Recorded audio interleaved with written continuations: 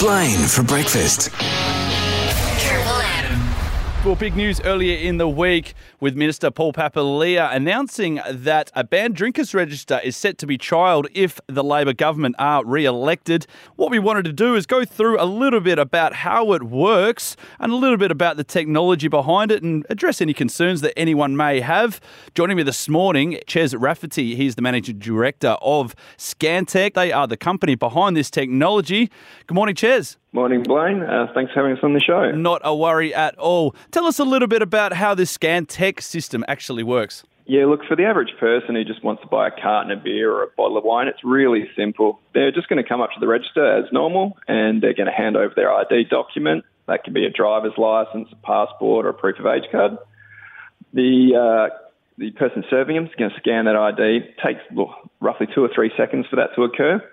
And what that's going to quickly do is just check whether or not they're on the banned drinkers register, and they'll just purchase their alcohol as normal. And for that very select group of people that have alcohol abuse issues and who are on that banned drinkers register, it will come up with a warning just informing the customer service person that they won't be able to serve them alcohol. I'm just wondering if you could expand just that little bit more on the actual scanning process. So you basically hand over your ID and that's just scanned into a system. Is that right? There's no photos taken or anything like that?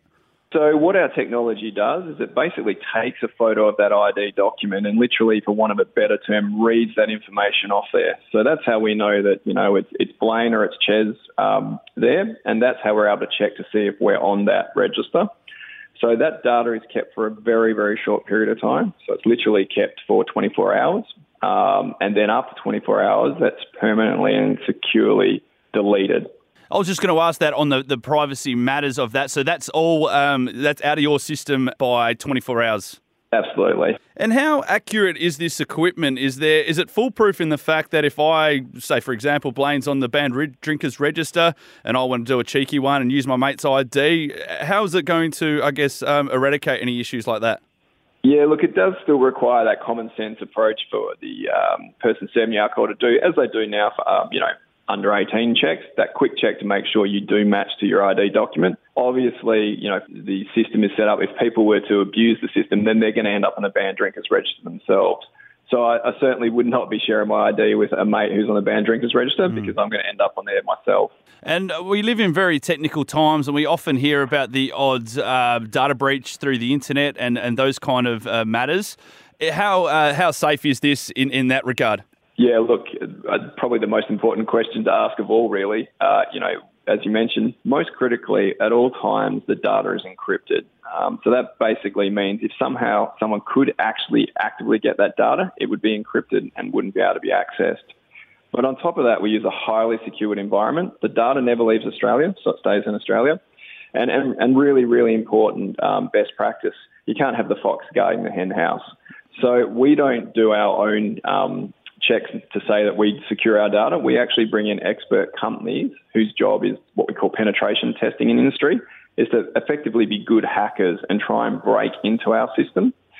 We've never failed one of them. That's how you make sure that you're creating a critically, keeping that critical information secure at all times. It's literally industry best practice and highly secure, is to get the industry, police, technology and the government all working together to make sure that we've got a solution that is looking to reduce these alcohol harm issues, because at the end of the day, no one wants that in their community. We all want to be able to have a beer and have fun, but we also want to know that the rest of the community around us is safe.